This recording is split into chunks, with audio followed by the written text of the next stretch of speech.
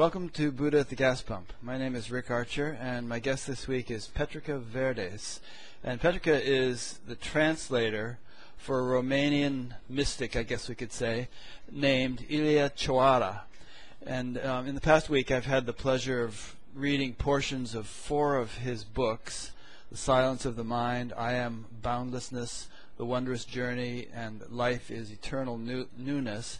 And if I had had the luxury of preparing for this interview as thoroughly as I would have liked, I would have read all 4 books cover to cover, because they're very profound and very beautiful, and I think they're going to become better and better known in the collection of spiritual literature around the world. They'll become classics like Yogananda's book or Nisargadatta's book, because they're just so clear in their expression, not only of the absolute level of life, which Cioara obviously was experiencing with crystal clarity, but of the whole relative span of life as well, which he explored experientially and understood intellectually, from the astral to the gross to the causal and whatever levels there may be in between.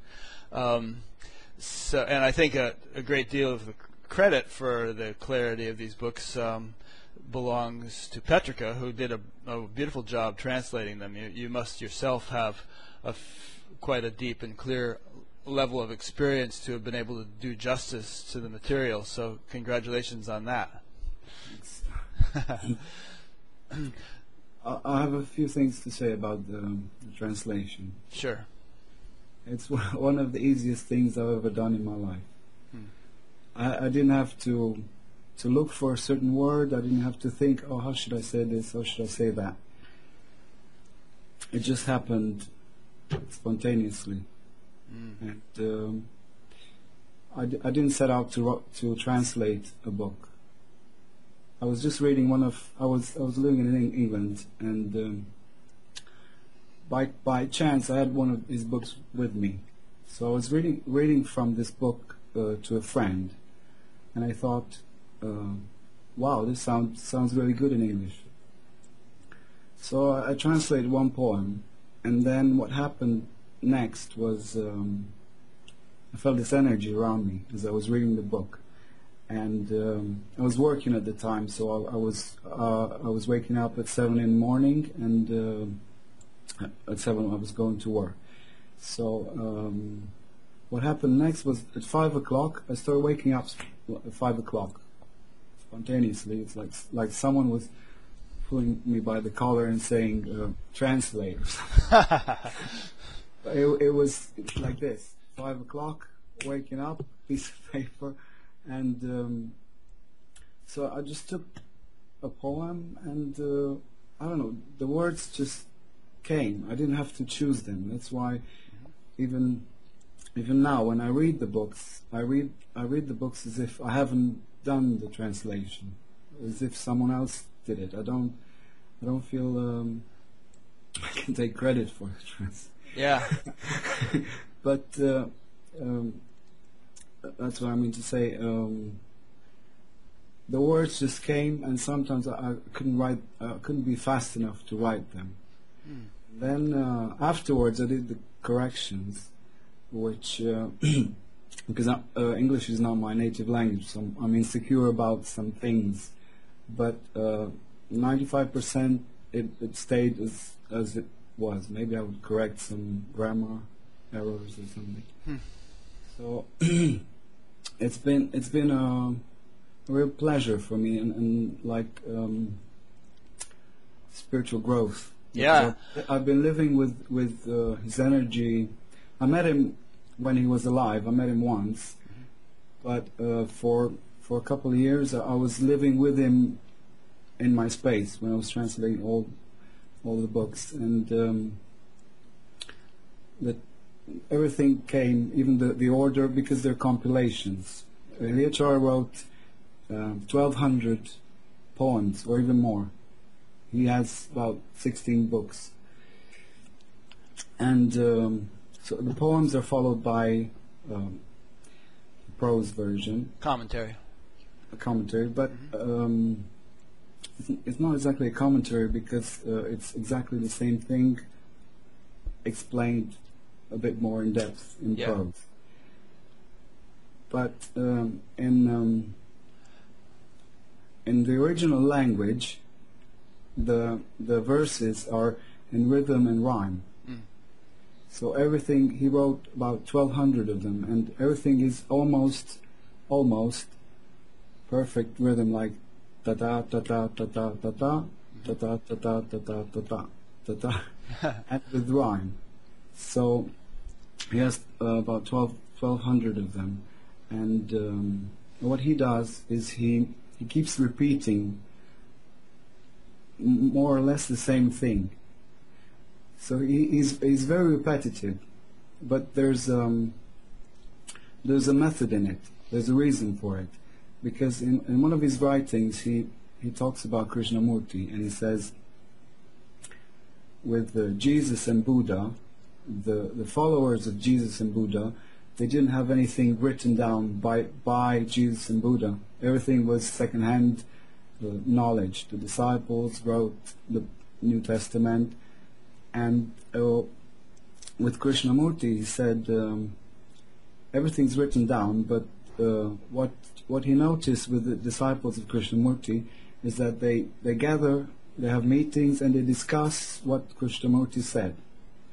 So Ilyachar's method is to not give any nourishment to the mind, and the poems are an experience.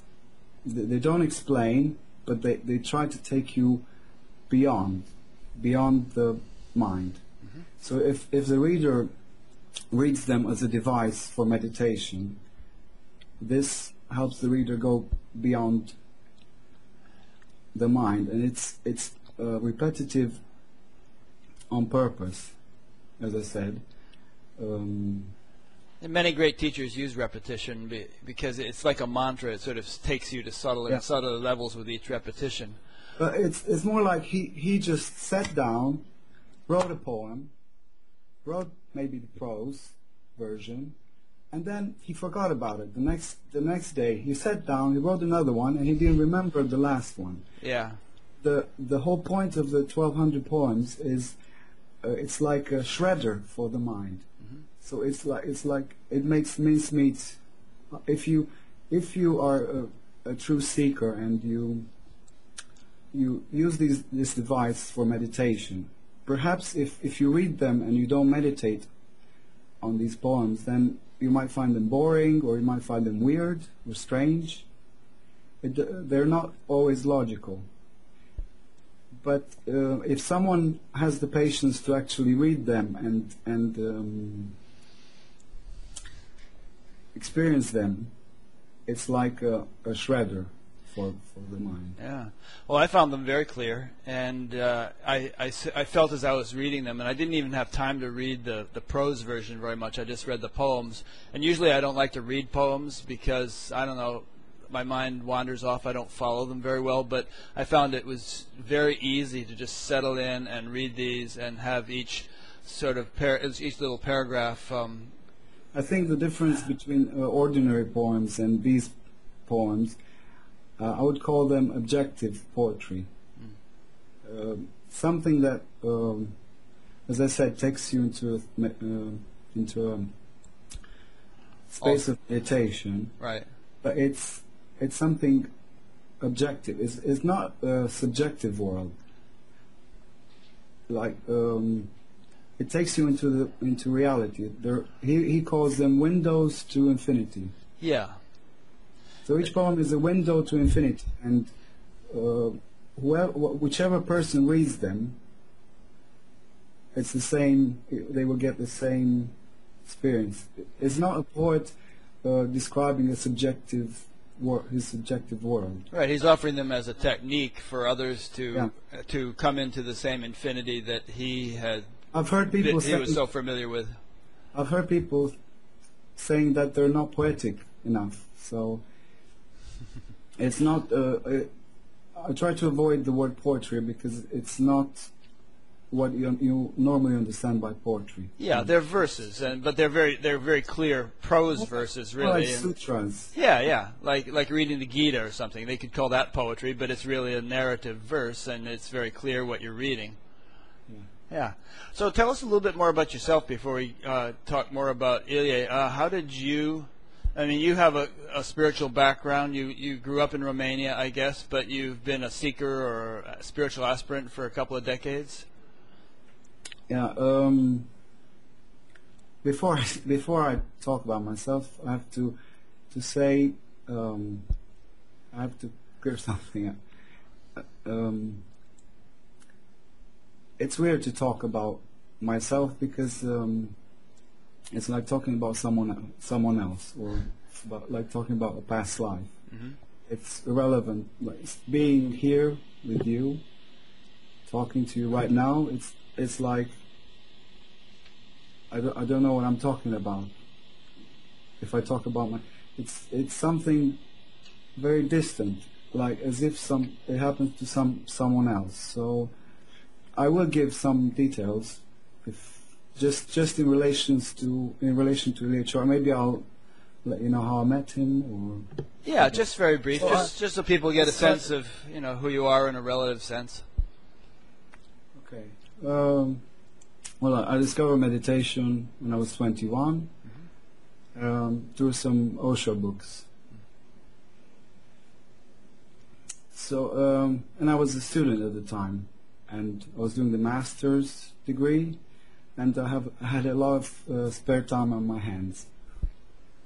So, for 2 years, 3 years, I was there meditating from morning till evening. I was doing all kinds of meditations, and then in 2002 I met Liechara, and then in 2003 I started traveling, and I worked and lived in various Osho centers, some in Italy, some in Germany. There's another Osho center in the UK called Croydon Hall, one in Germany, Manusha. So I in the past about 10 years, I either meditated in the world, or for a few months I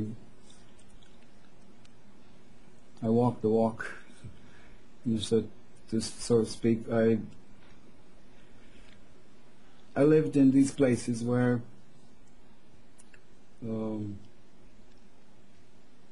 it's more about the energy in the Right. place, and it's not about someone explaining things to you. It's more like you meditate, and then when your perceptions is enhanced, then you understand everything. Mm-hmm. It's like there's no teacher, or so in the past, I don't know, 13 years, I've been meditating on my own from the moment I open my eyes in the morning till the moment I close my eyes in the evening. Awareness. So I've been doing this for many years. Is it an actual practice you have to do, or is that just descriptive of your experience, that pure awareness is there throughout the day? In the beginning, I've done a lot of practices, and I was infatuated with a lot of practices. And there came a point where the practice dropped off by itself. Mm-hmm. When the practice is exhausted, then I started practicing what Ilie is saying.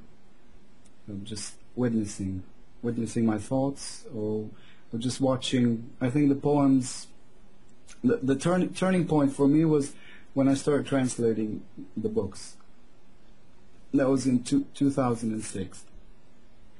That's when I started practice. Until then, I was doing a lot of techniques, and I've tried everything. But it's more of something that you're constantly aware of. Like whatever your meditation practice is, It's not something you do for an hour or 2 hours a day, because if you do a meditation for an hour a day, then for 23 hours a day you don't do meditation. So everything you've gained in that hour, it just goes down the drain.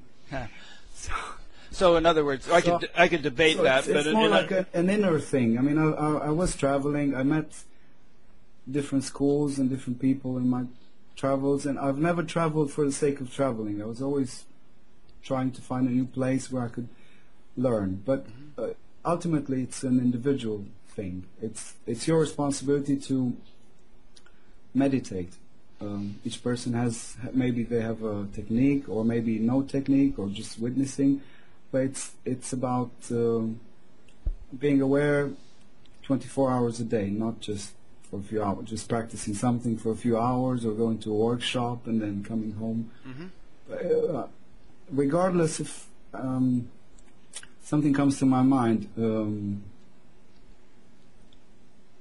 I used to say, regardless of all the places I've been and places I've traveled, I feel as if I haven't gone anywhere. Does it make sense? Yeah. So it's an inner thing, and it's something you do alone. Sort of Even if you're with other people, it's in your aloneness you. Kind of reminds me of the Beatles saying that there's nowhere you can be that isn't where you're meant to be. Now, so that's good. So we got a sense then of your orientation. Now let's switch it to talking about Ilya a little bit. He lived a rather dramatic life. He was pursued and persecuted by the communist regime in Romania, and he ended up hiding in an attic for several years that was so small he couldn't even sit up. He was lying horizontally. Shall I tell you the story? Yeah, do. So he was just an ordinary guy. He had a wife, and he never thought about meditation. And I read in one of his books, he was a police. He was working in the police. He was a policeman. Okay. And in 1946, when the communists invaded Romania, everyone who opposed the regime was arrested. And all the intellectuals, writers, anyone who even could oppose the regime, they were sent to prison. Just kind of like Cambodia, but a bit less extreme. So Ilya was one of them, and he was. The police were searching for him, and so he hid in his parents' house, and they had an attic where he couldn't stand up. He had to lie down. It was a very small place, and he just had to lie down day and night, and nothing to do. He was just thinking. And one full moon night, he had a surprise. He had never meditated in his life, but one full moon night he was in the attic, and suddenly he discovered that he was in front of the house. Had left his body, and he found himself, he could float anywhere. And then he started speaking to dead people. He met, and then he started to explore that world. And there's a story where he goes into the next room where his mother and father are. He was just the first time he discovered this. So he goes into the next room, and he sees what they're doing. And then when his mother comes up, he tells her what she has been doing, and then they're surprised. Wow. So for 2.5 years, he stayed in the attic, and he explored this astral journeying. how should I call it? Could he never come out at all? I mean, how did he go to the bathroom? He did come out Yeah. sometimes. But mostly had to stay there because the police could come any time or something. No, from what he says, he did come down to eat and stuff like that, but he had to be ready to go up. Right. He couldn't sleep, but he did come down occasionally. So for 2.5 years, he was basically doing a lot of astral traveling. Yeah. He was playing with it, and then. And I just should add that the account of his astral traveling is quite fascinating. I mean, he really became proficient at exploring all the different realms and worlds and meeting all these different beings, and got familiar with higher beings and lower beings and lost beings and trapped beings and all kinds of stuff. He really sort of acquired a thorough knowledge of that dimension. Yes, but he also says that even though he was exploring that dimension, he had remained an ordinary man. Oh yeah. He didn't necessarily grow spiritually because he was doing astral journeying. Right, but it was a phase he went through. How he describes himself, and he also says later on when later on in the story when he was giving people messages from the deceased, he says that my ego had become quite big. Instead of growing in humbleness and in awareness, he developed a very subtle ego because he was special. He could astral. So he in his later writings he doesn't give much meditation value to the fact of astral journeying. He described himself as I was journeying astrally, but I was just an ordinary. My mentality had not changed. That's right. But on the other hand, he does he does cover quite a few. His realization is that there is no death. That was his message to people who he talked to during that period. There is no death. There's the astral world where people. So the physical body dies, and people continue to live in the astral world, and some people continue to take their mentality and live in the astral world the way they were living in the normal world. For instance, he describes a drunkard who dies and goes into the astral world. Because he doesn't have a body, he will want to experience drinking again. So he will follow a drunkard and feed off his emotions when he drinks. Or someone who's into sex, he will follow someone. And that's why some people who commit suicide, sometimes they hear voices before they commit suicide who tell them, do it. There's all kinds of lower entities or higher entities, and it's a world within the physical world, which cannot be measured with physical instruments because it's more subtle than the physical world. Right. But he describes this world in. There is one of his books is dedicated exclusively to his travels in the astral world. But because the people he meets, it's too. In a way, it's too restricted to the Romanian mentality. I didn't translate it yet. That one, because it's not something universal. It's very, very specific to the Romanian, the people he talks to, the people he meets, the conversations he has with these people. It's very local, so I didn't translate that because I didn't think that it would.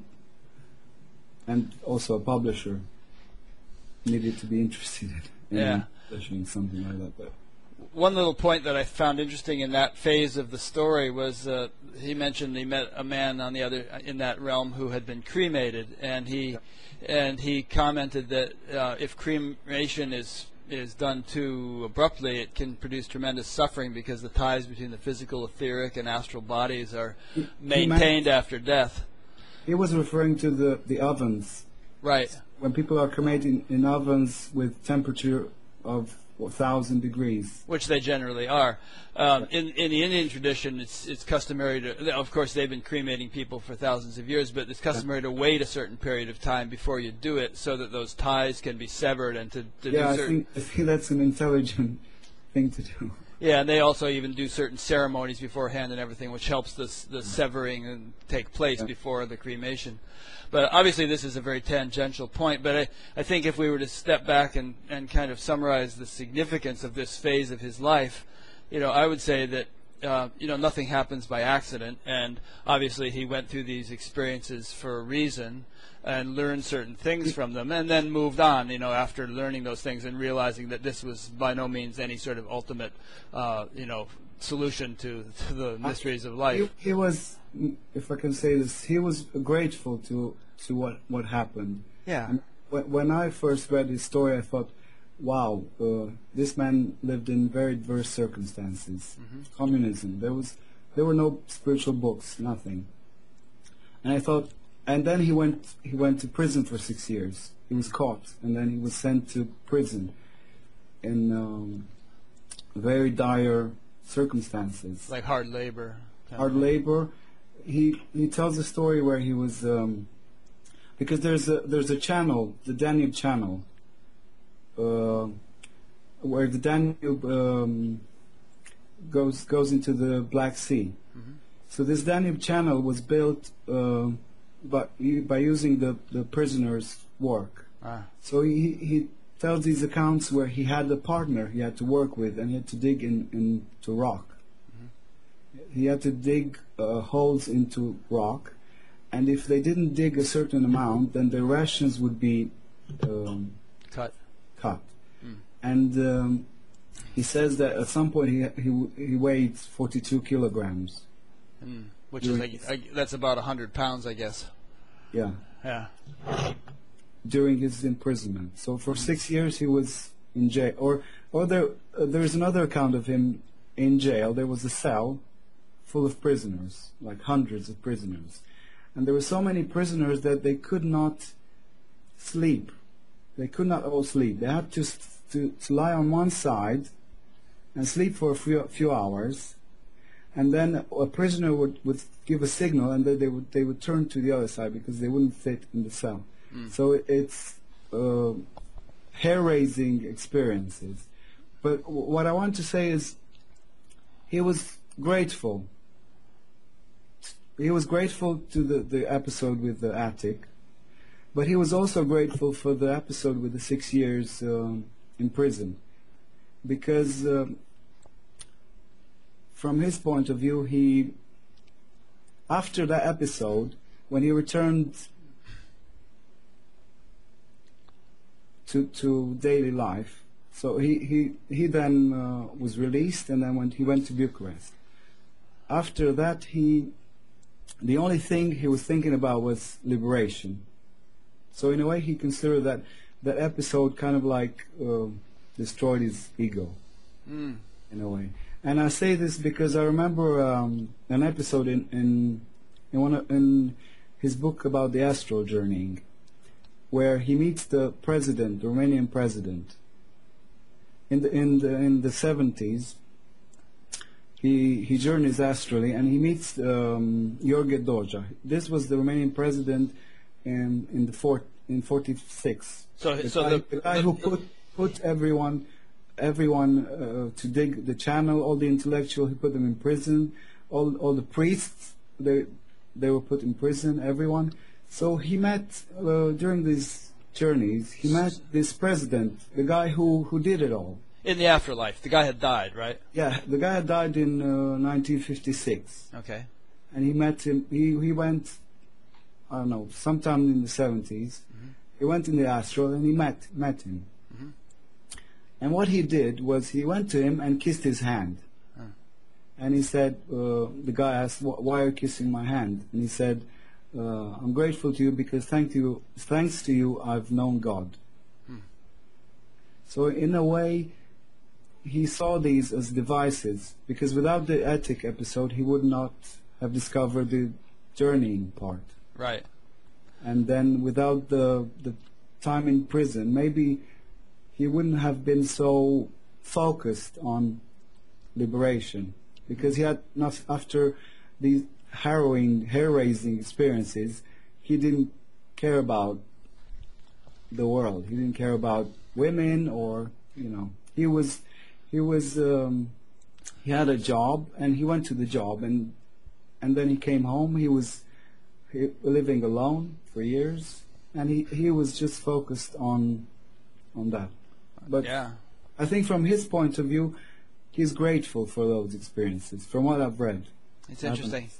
I mean, if we see the universe as one big evolution machine, and God as having the evolution of all of life's expressions as His purpose and primary function, then from that perspective, concentration camps and all the horrible things that happen in the world, people say, why? How could these things happen if God is compassionate? If God is, if it's all about evolution? But what you're saying is illustrate. No, what I mean is, for him, it was a device.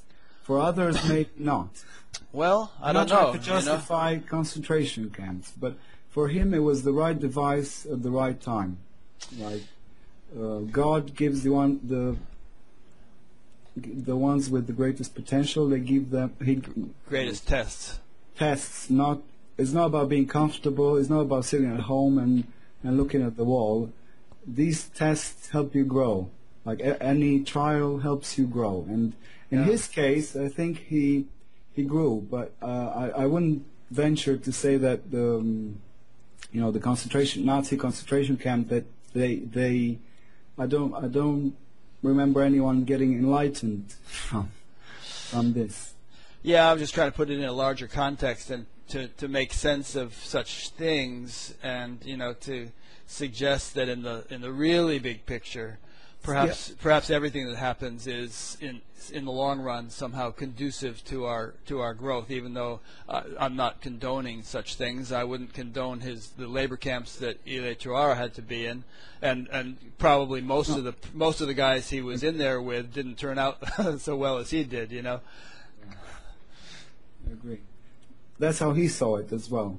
He used to say it's karma. Right. At a certain point in his life, did he end up starting to read a lot of scriptures and spiritual literature, or did he never really? He didn't have access to. I mean, even later on. It's difficult to say what kind of books he had access to, because in communist times there weren't no scriptures around. Yeah, like Krishnamurti, or they were banned. Like if they found out that you had them. Yeah, I was just curious because so many of his writings. I have just to answer your question. After he got out of prison, he met this dentist who had a spiritualist. They were doing. They had a medium, and they were talking to the dead. And he met him, and this guy had a library. So he said, each week I received a book from his library, and I devoured it. And he was reading, but it's difficult to say what he was reading because there were not many. Okay, yeah. I was just curious because in reading his stuff, so much of it is so eloquent and reminiscent of various scriptures that it almost seems like he had read them, but maybe he had, maybe he hadn't. But there's a lot of profound knowledge in there.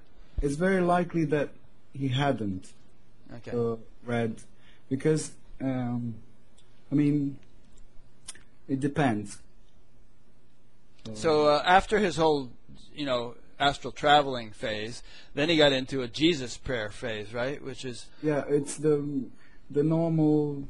Christianity is Orthodox Christianity is the normal thing in Romania. But also, when he met this dentist, and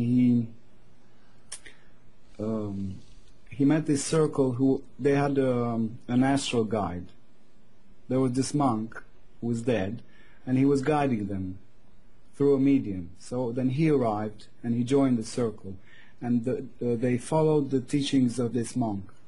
And the monk was Christian, so the teachings were Christian, and even Eliachara was following a Christian path. And he started practicing the mantra mentioned in the Russian Pilgrim book. Right. I've read that. Lord Jesus Christ, have mercy on me, a sinner. Yeah. He started doing that for many years, and he went to this spiritual circle. As I said, in communist times, if they were caught, they would have been arrested. So there's not many possibilities to get books,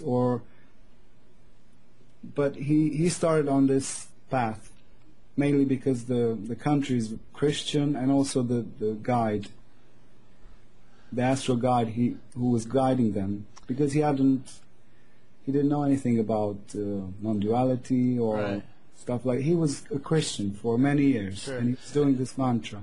As I understand it, he did it very diligently, day and night. Even while he was working and stuff, this was going on in his mind. Yeah, for 20 years or 15. 20 years, yeah. So he went through, for a period of 15 or 20 years, he was in a phase of intense practice of the Jesus prayer. And then? And then at one point he realized that, I don't know, he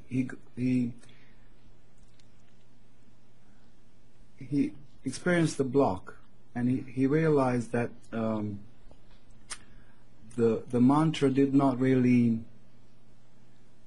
give him the liberation he was searching for. Mm-hmm. So he was really depressed for a few days. For a couple of days, he thought, I've been doing this mantra for 20 years and nothing's happened. And he describes it as all the changes experienced were just a mask. Mm-hmm.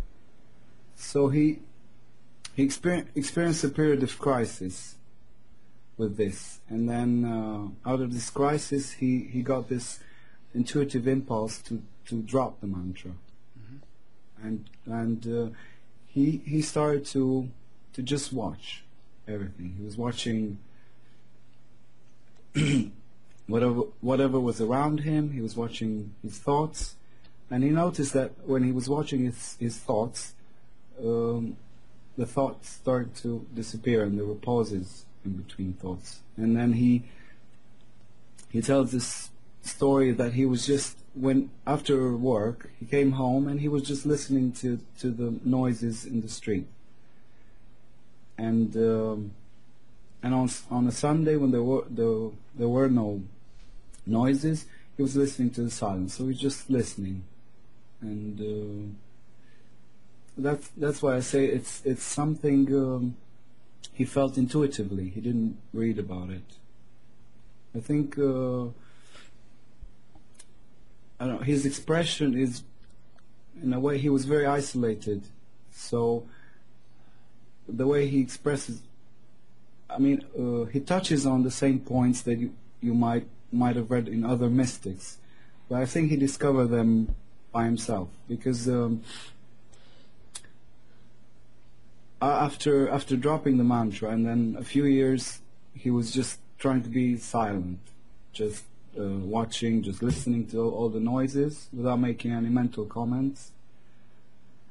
When he was 55, when he woke up, he noticed that something was different. He felt like someone who had been blind from birth, who had just regained his sight following a surgery. So just one morning, he happened to wake up from sleep, and all of a sudden everything was different.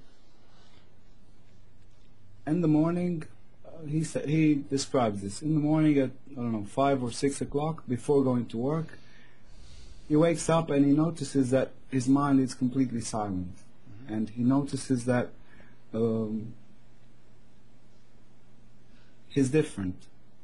without searching for this. He hadn't read about enlightenment, and he was going to church up to the last week before he experienced this. He was regularly going to church, and he tells his story that after he experienced, I don't know, I can't describe it for him.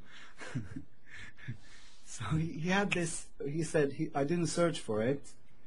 It just came, but I had to be prepared for it. The years of mantra practice prepared me for the silence, and the years of silence prepared me for that to happen.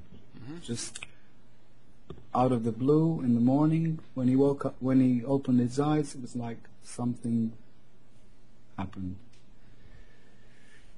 Yeah, I would say that, all these things he went through, and in a broader sense, all the things everybody goes through, are just phases of preparation. And sometimes people have a final awakening, and then they say, "Oh, you don't need to do all that stuff, just awaken." Yeah. But they kind of forget what they went through, and that actually those things were instrumental in bringing him to that point. It's the same with Papaji.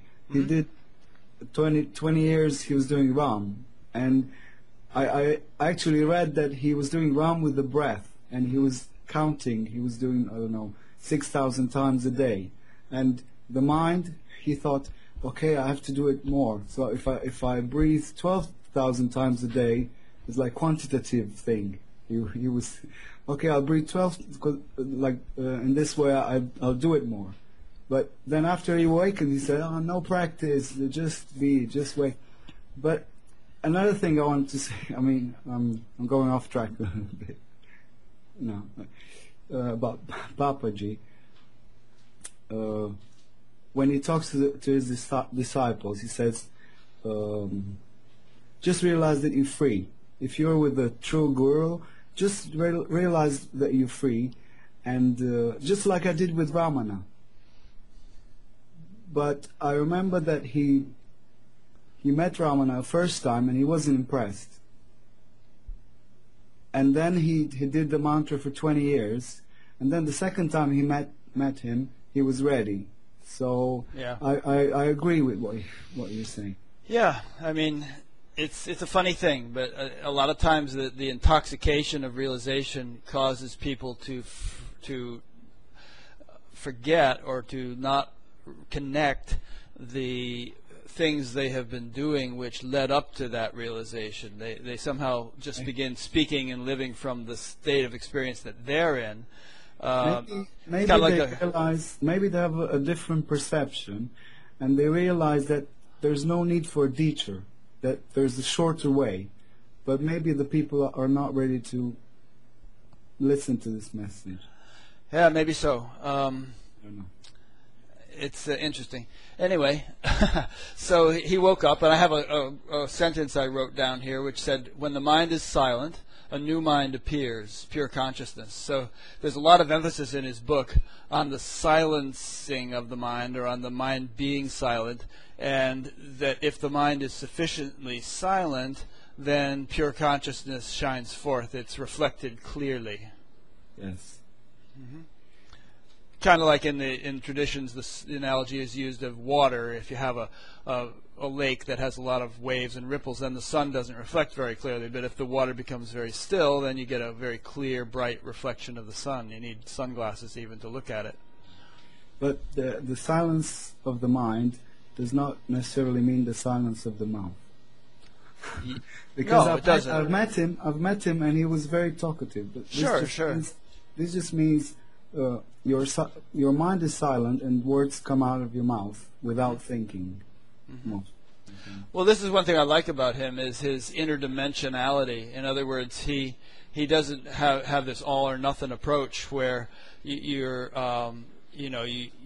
would have to be silent on all levels. He's fully comfortable with he's very integrated approach, where you could be a very talkative, dynamic, active person, perhaps, if that's your nature, and yet there's this silent foundation of that is your inner experience. Yeah, and he's very in favor of being in the world. Mm-hmm. and he says something like each challenge we face every day is an opportunity to awaken. And so what practical advice did he give, or did you extract from all of this in terms of stuff that people could actually take to heart and follow and do or whatever? Like, for instance, if the silencing of the mind is a valuable thing, then how does one silence the mind? You cannot try to silence the mind, because that's the mind trying to silence the mind. I think he explains it best in his books, better than I could try. I've studied them and I've practiced them, and but what I could say is you cannot silence the mind. So you have to realize that the goal, not the goal, because you cannot start with the goal, but the destination is the silent mind, but you cannot force it to be silent. Right. There's a poem where he says, "Do not try to be silent. Do not try to be simple." So his main message, I don't know. Well, here's let me help you. I mean, if it seems that trying could very well be counterproductive. Do not indulge in his main message. Do not indulge in overthinking, in trying to understand it with your mind. Do not try to gather knowledge, because it's useless. And just it's a very simple practice of witnessing, just watching whatever happens, just watching the emotions, watching the thoughts, watching what's around you. I was going to say, you probably are more familiar with his teaching than just about anybody, because you translated his books. So, what have you personally extracted from all of that, and what impact, in terms of some kind of practical application, and what impact has it had on your life? As I said, it's a very simple practice, just watching the thoughts, watching the emotions, just a watchfulness. He calls it all-encompassing attention, just spontaneous attention without any purpose, and you just watch. You watch the thoughts, you watch the emotions, you watch what's around you, and it's something you have to do. You have to practice. You have to do, and you cannot force the mind to be silent. But silence happens if you watch anything you watch calms down. If you watch the mind starts to calm down. If you're angry, and instead of saying, "Oh, I'm angry with him," so you put your anger outside. You tune into your make own someone responsible for your anger and say, "I'm angry with him," and then you focus your anger out. Instead of doing that, if you simply watch the anger, emotions change. So anger cannot. It's like a wheel. One moment you're angry, then you're sad. So anger cannot exist without your involvement in it. So the moment you watch, everything calms down. So it's witnessing. It's something that unfolds through practice. Mm-hmm. In the beginning, when I first started practicing it was one way. Then, after a few months, it's just something that unfolds, and it cannot be necessarily explained. Each person needs to explore it by himself through practice, and finally, what happens is that you start by either watching the thoughts or just watching what's around you. But finally, this attention includes everything. It's called all-encompassing attention. So you're just attentive to whatever's happening in you and out. It becomes one movement. When you first started doing it, or perhaps even now to some extent, did you find it divisive? In other words, if you were trying to, let's say, balance your checkbook, and you're focusing on that, and then at the same time you have to be watching your thoughts, wouldn't that sort of be a distraction? As I said, each time it's different, but it does not have. Just let me remember, because I'm doing. Now it's not divisive. Mm-hmm. I can do anything, and there's an awareness there. Mm-hmm. But I have to remember how it was in the beginning. As I said, it changes as you practice. You go deeper. Perhaps in the beginning you found but that it's not meant to be divisive. You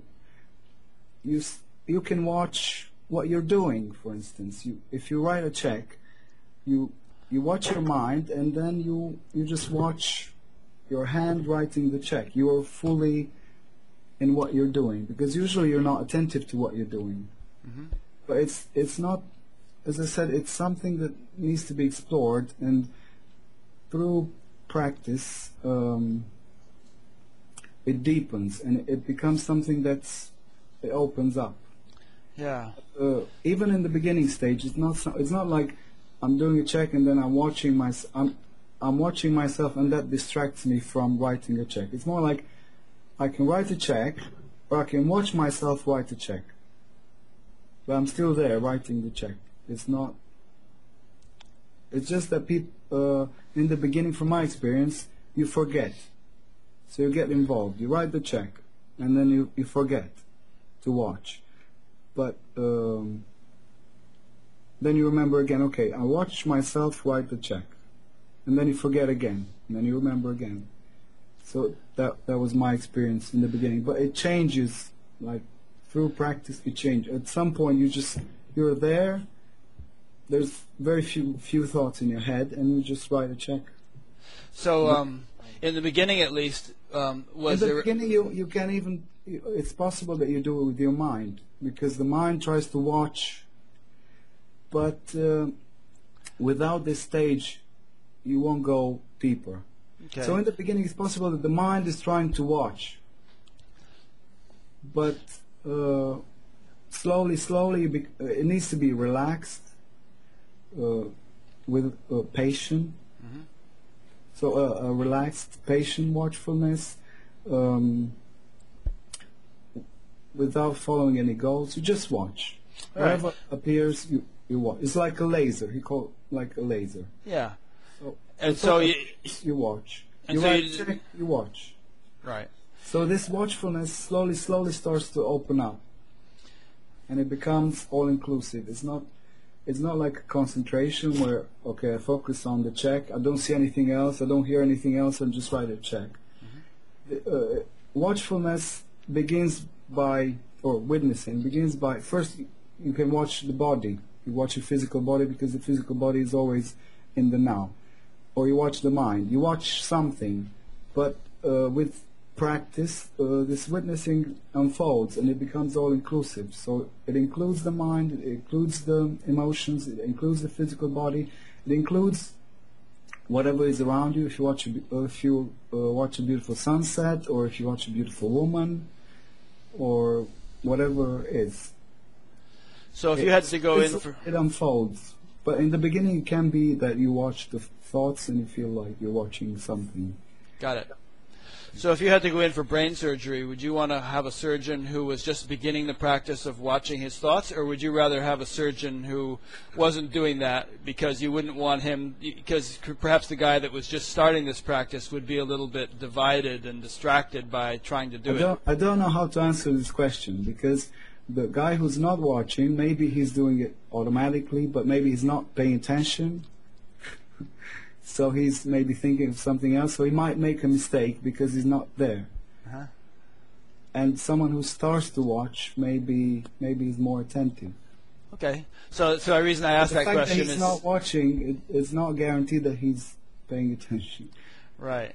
So in other words, this watching process that you're talking about isn't necessarily, even from the beginning, going to cause any kind of reduction in one's efficiency. In fact, it may even enhance it.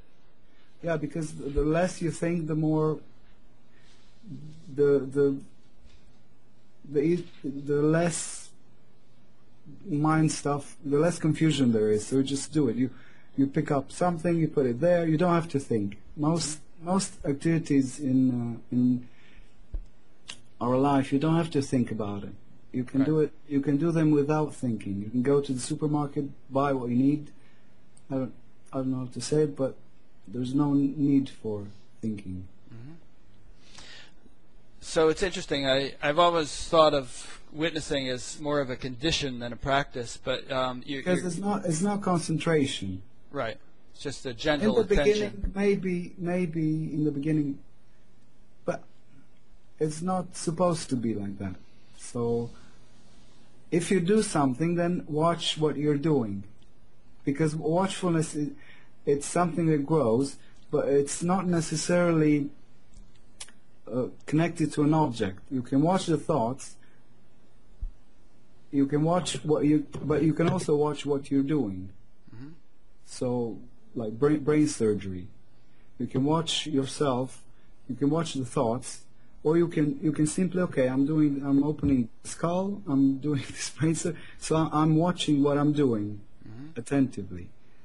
So this watchfulness in the beginning, it's like a small bud, but with practice it starts to unfold, and then it includes everything. So maybe in the beginning, if someone misunderstands witnessing, maybe in the beginning, but it's the opposite of concentration. It's not concentration.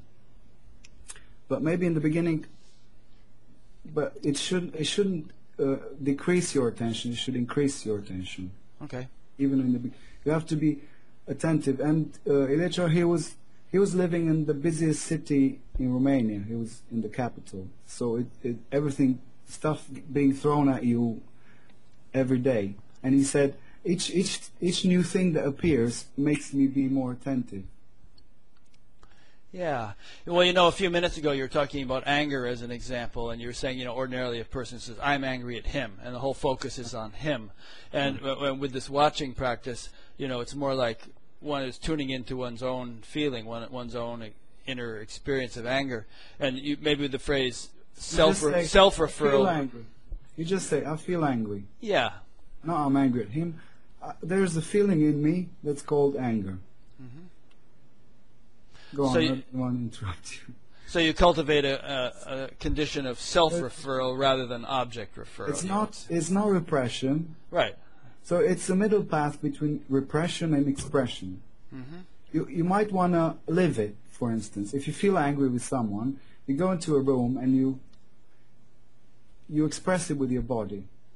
But you don't dwell on it. You don't linger on the thought that it's his fault, and then you're angry at that person for 3 days. And you wake up in the night and you think, I'm so angry at that guy because he did that to me. So witnessing, it's neither repression nor expression. You don't express it.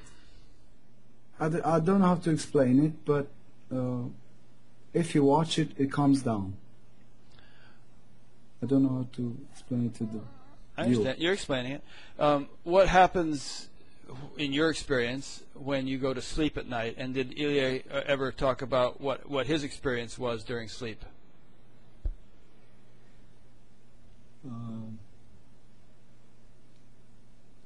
That you can recall? From my experience, for now, I go to sleep, I fall asleep. I have less dreams, but the ultimate flowering of meditation is when, even during deep sleep, you are awake. Right.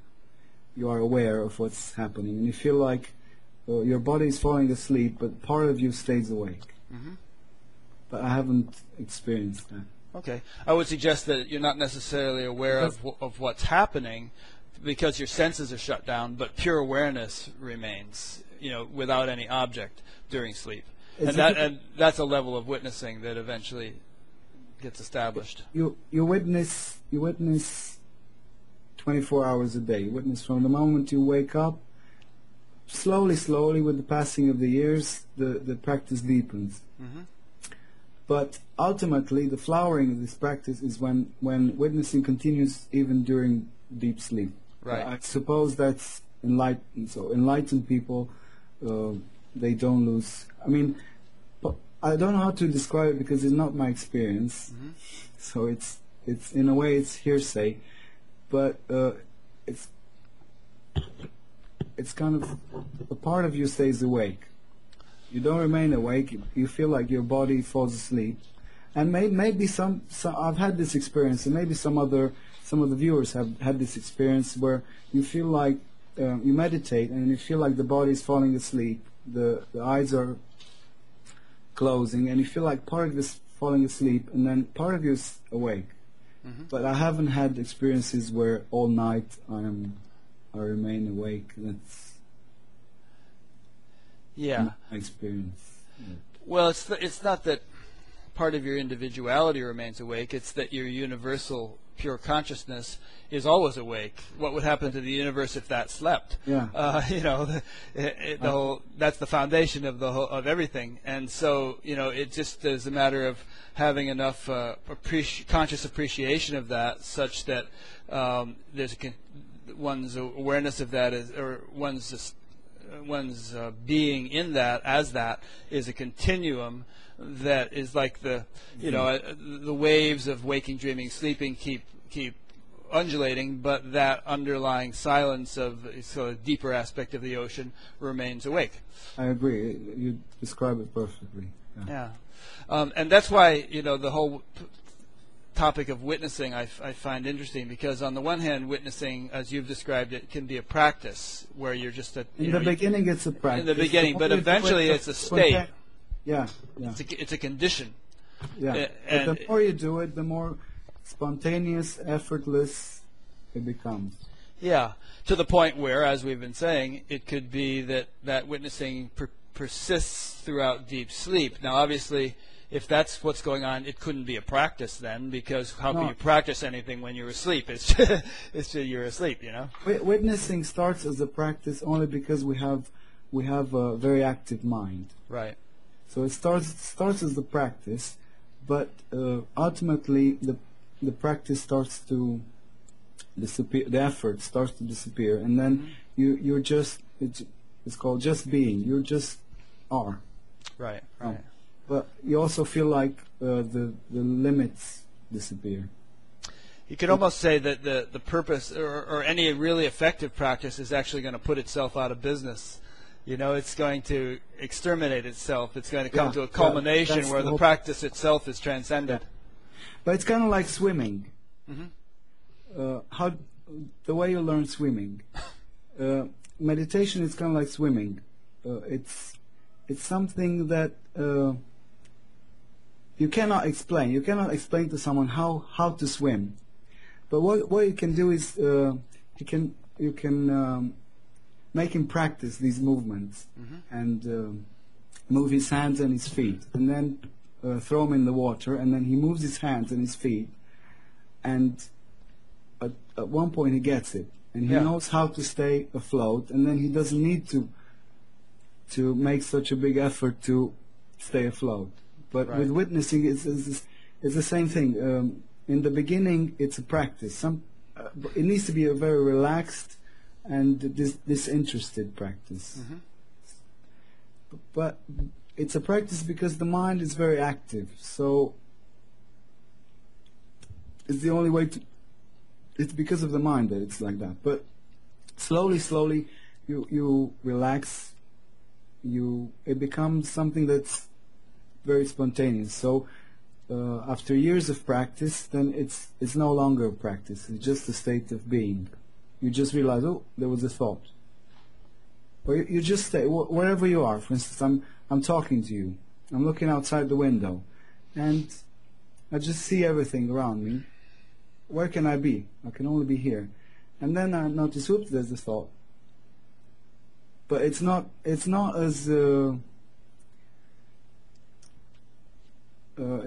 it's not an effort the way it used to be in the beginning. So like you say, the practice needs to destroy itself. Yeah, yeah. But you have to start with the ABC to get to the X, Y, Z. Right. You have to Exactly. practice it. You have to practice it for it to destroy itself. Otherwise, you just remain in the mind. Mhm. If you don't practice anything, then you just remain in the mind. So, in the beginning, in truth, there is no need for a practice. But in the beginning, because the mind is so active, there is a need to practice.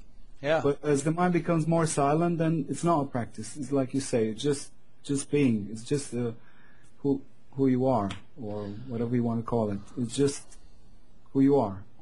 Well, in think truth, that- we're all already enlightened, but that's just a conceptual notion for most people, and it doesn't do you any good to just entertain that as a truth. There needs to be. Yeah, it can be an excuse. You're already enlightened, so then Don't bother I doing don't need anything. to do anything. Yeah, it's an excuse for and- laziness. Yeah, and people who do something, then they look stupid because you're already enlightened. So why do you practice? Why are you doing anything? Yeah. I disagree completely. I mean, when someone when I don't know a true when an enlightened person says you're already enlightened, it is not necessarily true that the person who repeats that understands what the person meant, because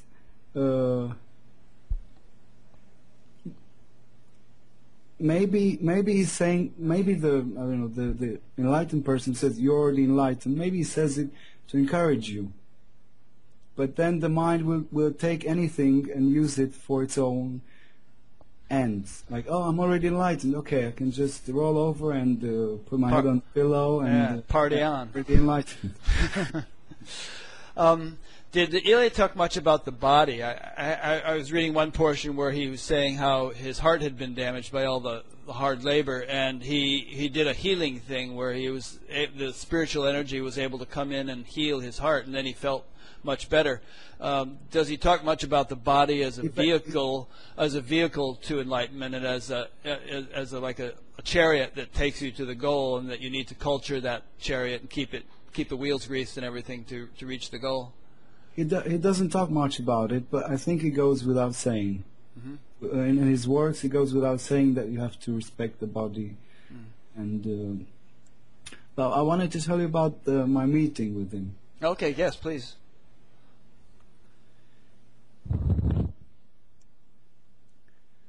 Okay. Moment. Do you get emotional when you think of it?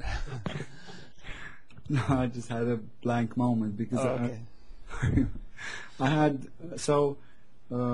discovered one of his books. It was 2002, and this crazy thought came to my mind. I wrote to his publisher and I said, well, where can I find this? I thought he was already dead, because you only find out about people like this when they're already gone. So I asked him. I asked his publisher, and then his publisher sent me a letter with his phone number. So I called him and I said, I want to come and see you. The publisher said he's open to anyone who wants to visit him. So I called him and I said, okay, I want to visit. It was about 8-hour journey on a train. And he said, okay, come tomorrow. So I got on the first train, and I got there the next morning. And regarding what you said about his heart, when I met him, he was 86 years old. But I didn't know that, and I thought he was about 60. So he was 86, and I was 22 or 23. And I felt he was more alive than I was.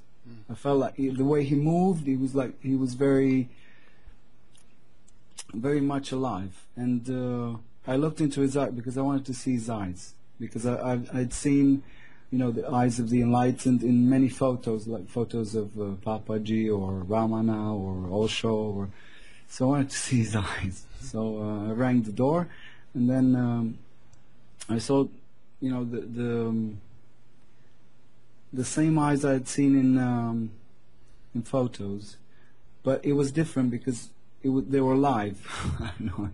Yeah, it wasn't just. It was an experience. It was like, and the biggest lesson I got from it was like, it is possible for me to, because I had read it. I read, okay, there's a thing called enlightenment, stuff like that. But when I saw him, I was like, oh yeah, it's real. It's real. It's possible for me too. And so that's what I want to say. He talks about his heart problem and his main message. There's another poem, Mind Destroys the Body. His main message is, if the mind is silent, then the body repairs itself. Mm-hmm. And if the mind is very active, the mind destroys the body. Mm-hmm. So what he did was just, in the poem he described, just sitting in silence and just surrendering. And just saying, okay, I surrender, and just being silent. And somehow the heart regenerated. He wrote a lot of books before he died. He wrote about 5 books in the last 2 or 3 years. He wrote a lot. Are you going to translate them? So what's been published so far is they're all compilations of what I thought were the best stuff. And I also needed to convince the publisher to publish it. So I chose the best poems so it's interesting in some way to the reader. I couldn't publish them the way they were originally published, because it would have been a boring book from the point of view of the publisher. Mm. So it's just, for now, it's the 4 compilations, and I have 2 more that I've translated. Mm-hmm. Mainly the poem, prose parts, other than the astral. So there will be 6 books in total. But if someone is interested in publishing them, I will translate more. But for now, I wanted to not be so scary for an ordinary reader. So you were saying that there might be something scary for the reader in some of these unpublished books, and you wanted scary, to, but might off-putting in some way. The problem is the poems were written in rhythm and rhyme. Mm-hmm. So it's very, very difficult to write something meaningful in rhythm and rhyme. So when you translate them, it's not so interesting, but they're very repetitive. Mm. It's not scary, just repetitive. And you wanted them to be interesting, engaging. Yeah, I made these 4 books in a way that's engaging. So maybe because it's all a business. Mm-hmm. Publishing. So the books sell, then more people become interested in them. If the books don't sell, then nobody knows about them. Right. So on. And the publisher doesn't want to do any more. I tried about 100 publishers before I found this publisher. So wow. It's more like doing a best-of album.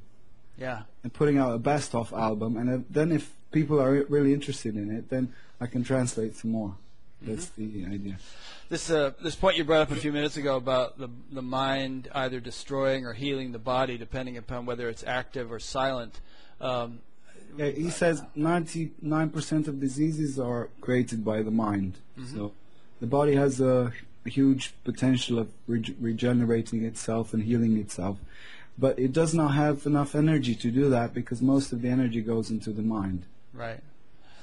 And also it's worth mentioning that the mind and body are interrelated. So if the mind is all agitated, the body's going to be all agitated, and vice versa. So if you can quiet either one of them, they'll both quieten down together.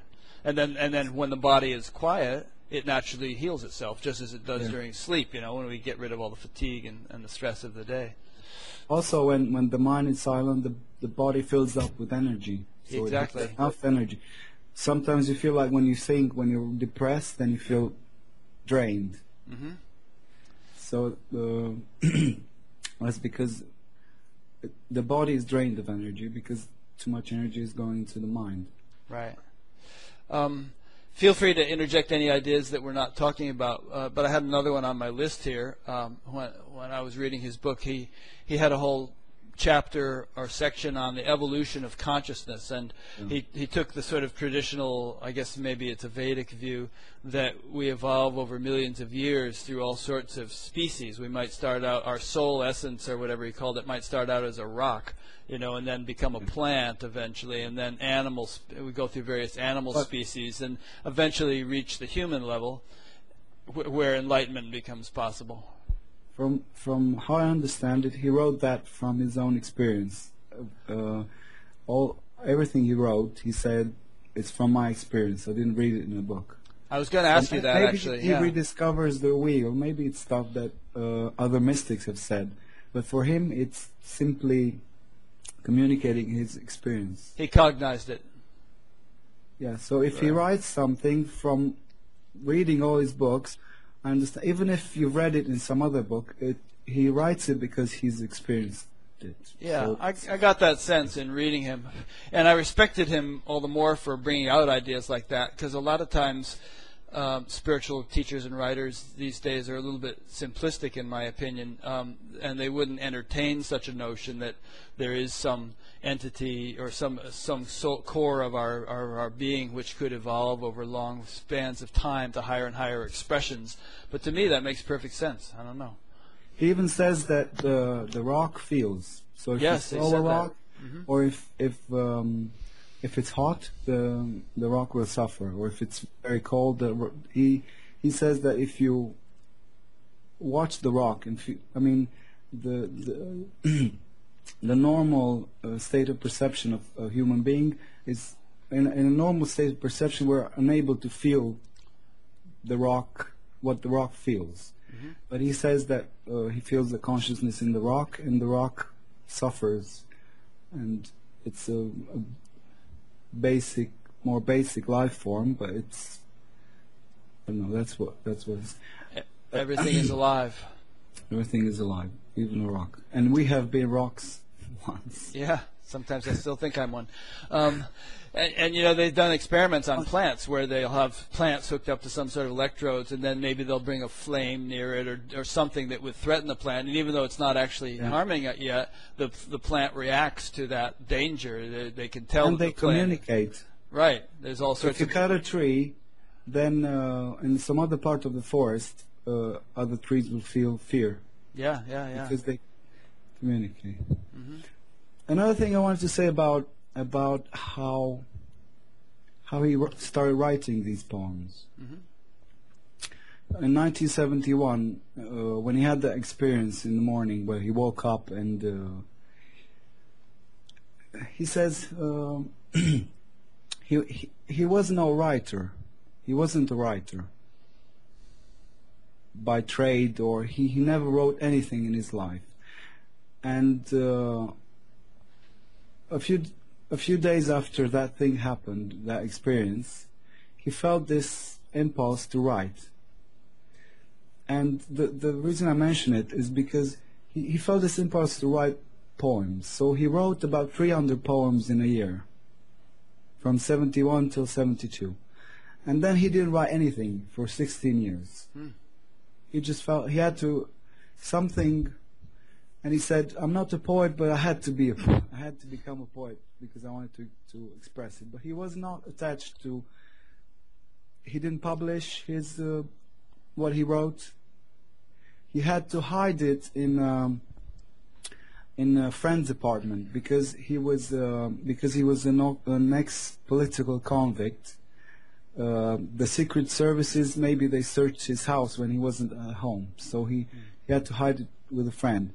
But what I'm trying to say is, so in 71 he wrote about 300 poems, and then he stopped. For 16 years he didn't write anything. And then in 1988, I don't know how, but he felt he had to write again. And that somehow he felt that in 1989 the fall of communism would come. So then he started writing again, I don't know, another 600 poems. But he didn't set out, what I'm trying to say is, he didn't set out to write. He didn't set out to become a teacher. He just wrote 300 poems and then said, I'm free. Yeah. And then after 16 years, then another impulse. Okay, I have to write again. I don't know why, but I will do it. Yeah. just like your impulse to translate, it just kind of came up. Did he ever talk about? I mean, he talked a lot about the developments in his life prior to his enlightenment. You know, hiding in the attic and the astral travel and the Jesus prayer and all that stuff. After his enlightenment, that morning when he woke up, both literally and spiritually, did he ever talk about what sort of progress or integration or development he underwent in the weeks and months and years after that time? He talks about the first few hours. Mm-hmm. He said that he was so dumbfounded by the experience that he couldn't. He said he couldn't. It took him a few hours to realize what had happened. He was just stunned. He talks about that it took him a few hours to realize what's happened. It was just like a state of being just stunned. But he doesn't talk much about an integration of the experience. Okay, or an evolution. It just happened. I mean, did he say that his experience? He said like this. He said, "The shell of the ego is broken. Mm-hmm. That's it. There's no integration. The shell has broken, and enlightenment happened. But I don't remember him mentioning the need for integration." Okay. I'm just curious because I have sort of the attitude, and I may be wrong, that there's no end to it. You know, in fact, there's a Saint Teresa quote where she says even God himself is still on the journey. That, you know, that no matter how enlightened one may be, there's still further unfoldment or refinement or something. So, and I may be wrong, as I said, but I'm just curious if you ever commented on that. I agree with you. I didn't mean that it stopped there. Oh, okay. That's what I was wondering. All I meant was, he said the shell of the ego broke, and I can go into the infinite dimension whenever I want to, or something like this. Mm-hmm. But he did not insist on. And what you just said, I think it's the case with him. It's an ongoing experience. It never stops.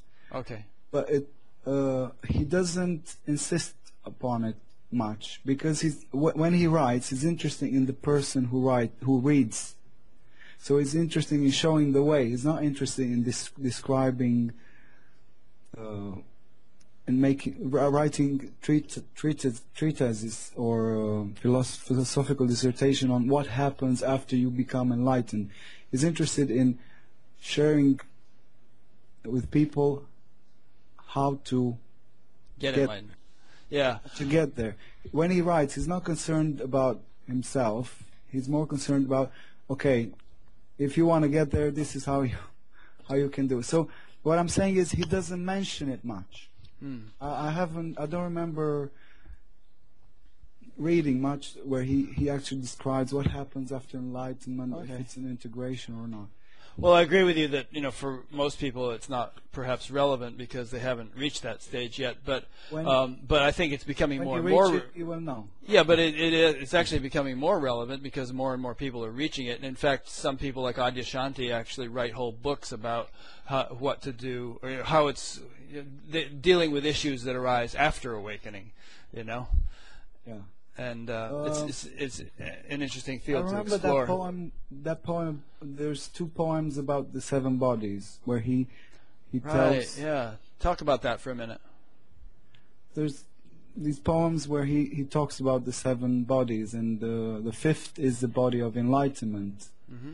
So when you experience enlightenment, there's the fifth, and then he talks about the pitfalls of what happens in the fifth. That you can get stuck. It's like you can get stuck. It's like a paradise.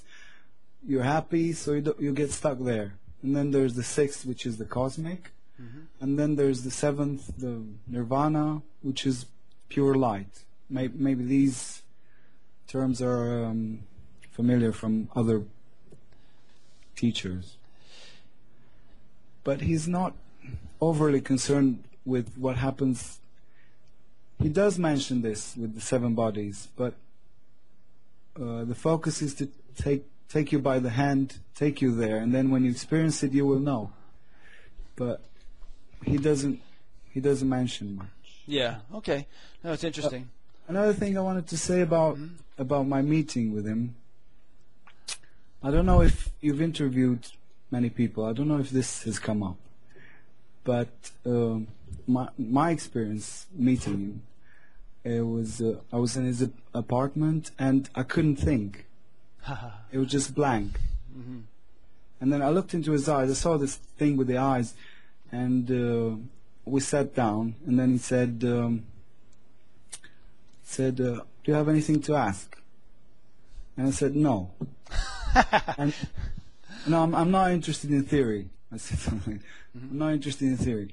And then I just sat there, and then I felt like he came out of his body, and it was like a shower of energy. Mm. And then I started laughing. I felt happy. I don't know. I don't know if I describe it the way it happened, but my feeling was like he got out of his body and he entered mine, and there was this explosion of happiness. But what I wanted to say is, when I met him, there was a lot of fear. There was a lot of fear. Fear of him or of what? I don't know. It's just there's strong energy, but I felt fear. I mean, maybe the eye felt fear, I see. but it was just like this irrational fear, and there was a feeling of, wow, wonderful energy, great, but there was also a lot of panic. Uh-huh. What do you make of that? How do you interpret that? My mind was afraid. Because it was being exterminated or something? It was just, I don't know, I think this is how I understand why people kill Jesus. But when he's dead, then they worship him. But when he's alive, they just want him. Yeah. They want him to go away, because I felt in his apartment. I felt a strong energy. He said, "Do you want me to ask?" He said, "Do you want to ask something?" He said it over. Ask me something. And I said, "I can't think." And he said, "That's no problem. Go home, write it down, and come back." He said, other people have told me the same thing, that when they're here, they can't think. But Right. it's like this powerful energy, like a vortex, and the mind is afraid. The part of you is afraid. And the ego, I don't know how should I call it. I think I know. I definitely know There is what you a mean. fear. So Yeah. I was afraid also. I was happy to be there, but there was, I don't know, there was a fear. And I couldn't think. I just went blank. I said, "Ask me something, anything." I think a lot of people will be able to relate to that, actually, if they've ever met a great being like that. It just the very presence, drags you into the transcendent, and then all your normal faculties don't function as they are accustomed to functioning. And and everybody talks about fear as being the final frontier, so to speak, the final gatekeeper between us and wholeness or unity, because it's something which it's characteristic of duality. As long as there's duality, there can be danger and threat and fear and so on. And when duality starts to dismantle, as it would in his presence, in this case, there was no fear reason. rises. No reason. It's not a There's rational this, thing. nice old man. Yeah. He looks about 60. What can he do? But I suppose the mind is afraid. When there's silence, then the mind goes, "Oh." Yeah, because your mind is sort of it's facing its annihilation, right? Yeah, exactly. Yeah. That's why the fear comes up. Yeah. Yeah. Nice. So how long was that relationship? Did you just see him for a couple of days? And then I left. The next year I left for Italy, and at that time I wasn't ready for his message, and then the mind also started to rationalize stuff, and then I don't know. I went to Italy the next year, and the next year I came back and I called him, and then he was gone. Well, I think but it I was. wasn't ready for. I was very much infatuated with techniques, and I wanted to experience this technique, and I had, my mind was going in another in another direction. In a way, I missed him. I didn't understand him when I met him.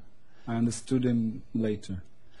Yeah. And there was this fear also, which there's fear, and then the mind rationalizes, and then he finds, okay, I need to go there. He sounds too Christian for me. Were many And people all coming kinds to of see him? I stupid mean, things. did he have like little I was put songs off or that- anything? Sorry. I say, were many people coming to see him, or was it kind of rare? Did he have a little gathering that would talk to him? I don't know. I think he had a few friends, but he didn't condone satsang. Mm. He was very much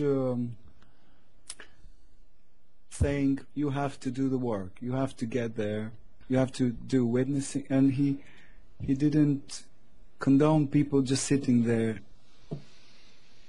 He didn't like. He was against the guru master, Yeah. guru disciple thing. So he had no conditioning, no Indian conditioning. Mm-hmm. Just discovered this. So it was just me. But from what I know, over the years, he received many visitors, including just curious people. Mm-hmm. He was open to talking to anyone. And he just opened the door, and he didn't know who I was. He didn't know my name. And he did that with everyone. And he didn't charge anything. He was just sharing. But I don't think many people were aware of him when he was alive, in Romania at least. Well, it's ironic, but you only met him a couple of times, and you felt like you weren't ready to really appreciate him, and you went on and did other things. But as it all turned out, he's had a huge impact on your life, and you've had a huge impact in terms of popularizing him, making him better known to the world. I feel him right now. He's yeah, here. yeah. Uh-huh. As we talk about him, he's here. I've spent the last few years in his presence, so translating was like a kind of a satsang. Mm-hmm. So maybe he left his body, but he's here. Anyone who reads, opens the book, he's there. So if you open the book, read the poem, he will come. But when I met him, I was 22. I don't know what happened, but I guess I was too much in the mind to really understand its value. Well, it's all turned out okay. Yeah, you've translated 4 beautiful books, and you've organized them into a way that makes them fascinating and interesting to read and publishable and all. So it's all unfolding as it's meant to, I would say. Yeah, everything at the right time. Yeah. And this notion that he's here, with you, and he's here if one reads his book. I mean, I don't find that's not just a figure of speech. I think things actually work that way. Many people have reported that sort of experience with Ramana. I mean, when these people drop the physical body, they don't necessarily dissolve like some drop into the ocean, never to have any sort of individual influence again. They still can play a role in the course of human events. Yeah, with the photograph, or it's just the physical body. It's gone, but the person is. When Ramana was alive, or when he was alive, he was not the body. So the body drops; it's just the body. Yeah, he's but still not the body. He's still the same. Yep. Yeah. I like this.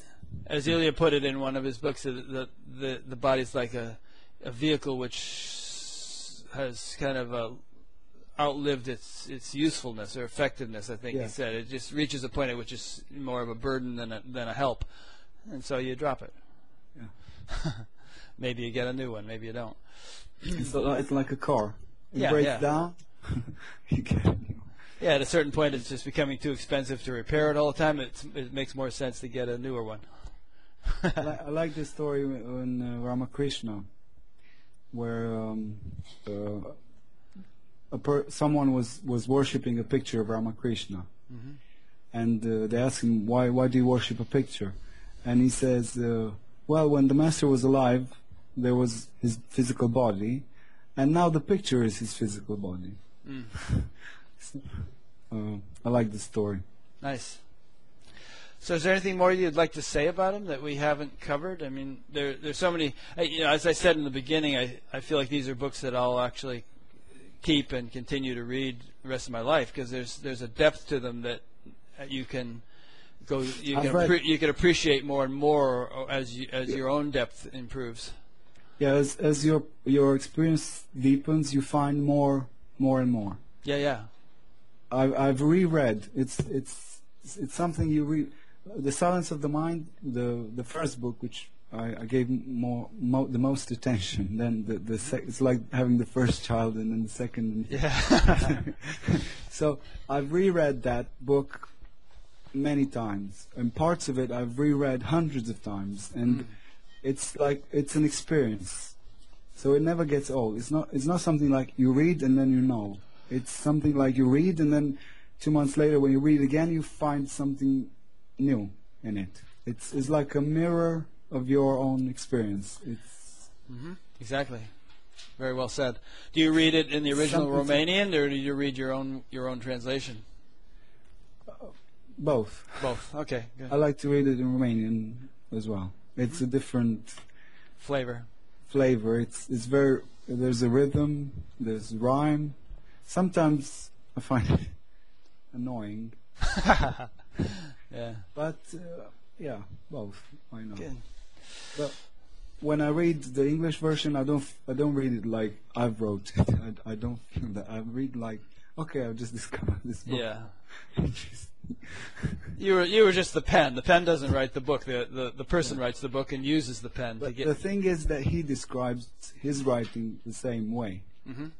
That he was the pen in the hand of God, or God of existence. So when he wrote the poems, he describes the same thing. He didn't say, "I wrote these poems." He said, "I'm just a pen. Yep. I just wrote." And that's why he's completely disinterested. Like, he wrote 300 poems in a year, and then he stopped. He felt like, okay, if you want me to write some more, I will. Yeah, let me know. That's great. Alrighty. Well, I think any mystic who writes does not feel that he's writing anything. So I think his view of what he wrote is the same. He was just an instrument, a pen, right? And he has a poem where he says, "Use me, God, use me as much as you want, because I am your instrument." Yeah, something like this. I haven't translated that one. Reminds me of the Saint Francis prayer. Make me an instrument of thy peace. Yeah, exactly. Yeah. Nice. All right. Is there any particular poem that is your absolute favorite that you would like to leave us with? We could actually read it in closing this interview. Yeah. I'll read it. You could grab it fast and read it.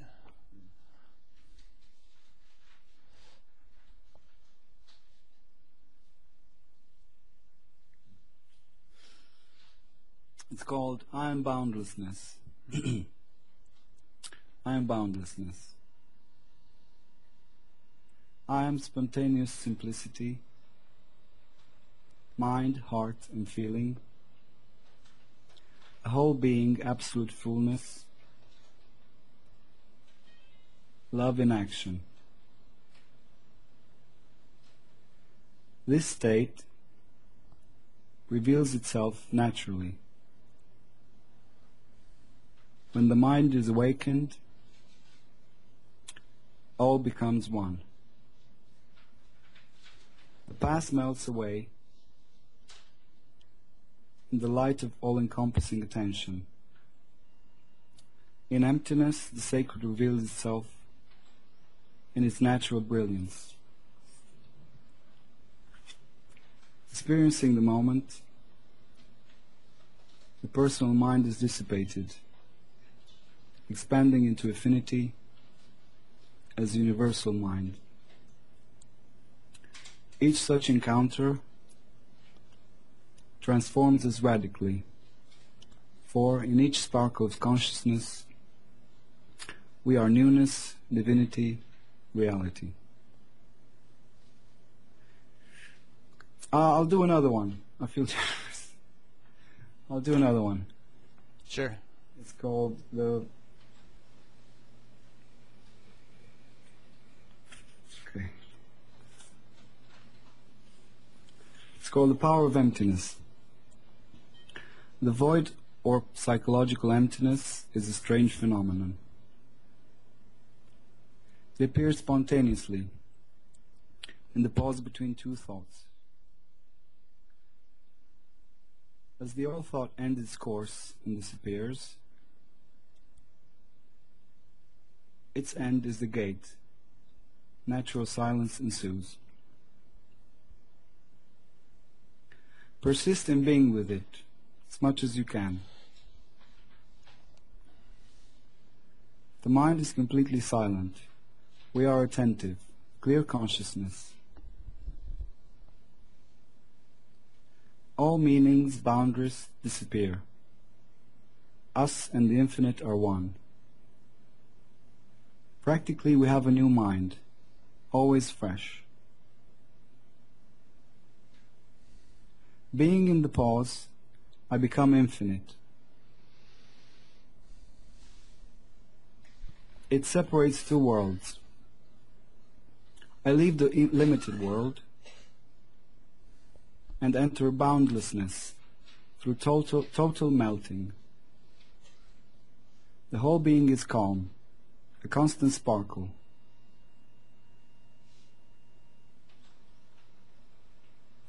There is no time, no space, just everlasting eternity. I move in direct contact with life, in a permanent present. I am pure energy, without motivations. The simplicity of existence integrates us completely.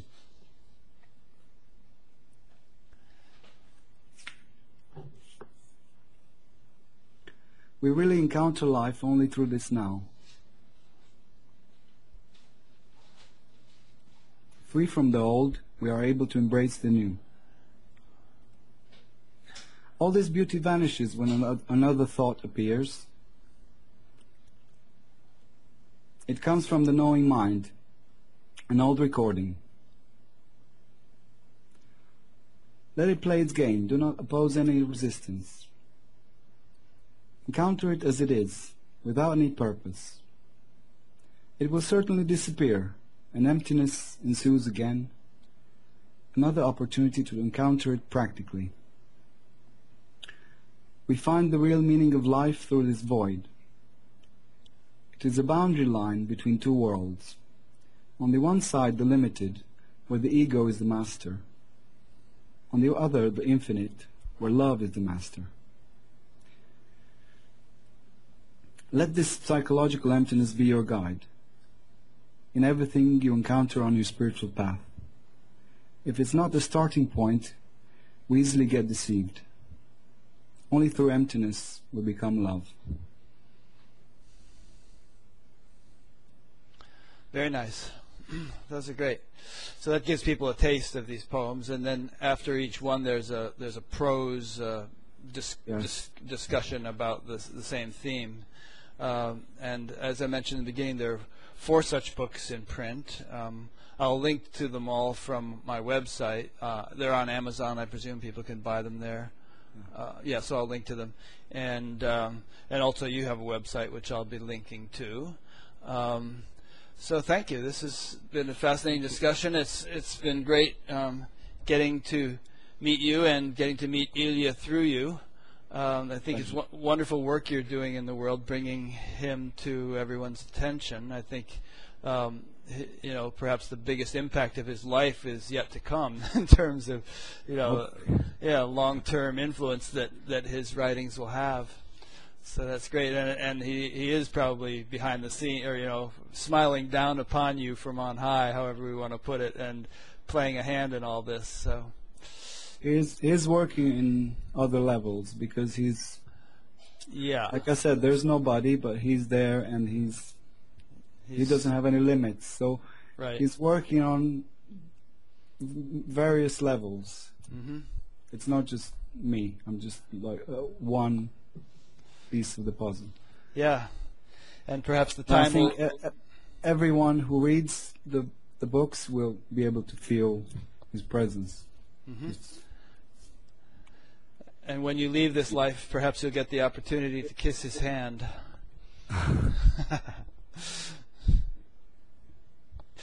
Good. So thank you. Let me just make some concluding remarks. I don't let this. It's like a merging. Right. Right. It's like French. It's like I try to disappear in him. I don't want to get into this trip that I'm the guy who. I feel like is a friend. I feel like someone I've spent time with, and a friend, and someone I merge with, and someone who, through his energy, he's helping me expand. Yeah. My perception. I think that's the right attitude. In fact, when you look at his books, you can hardly find your name in it. It's like some tiny little print in the beginning, translated, by Patrick Verdes. But otherwise, you're obviously not tooting your own horn here. After I translate, then I correct, because my duty to give a correct, grammatically correct text. But then I forget. I read it as if it's not my. It's fresh, right? I read it as if it's just a book I'm reading. I don't think that I've written. Right.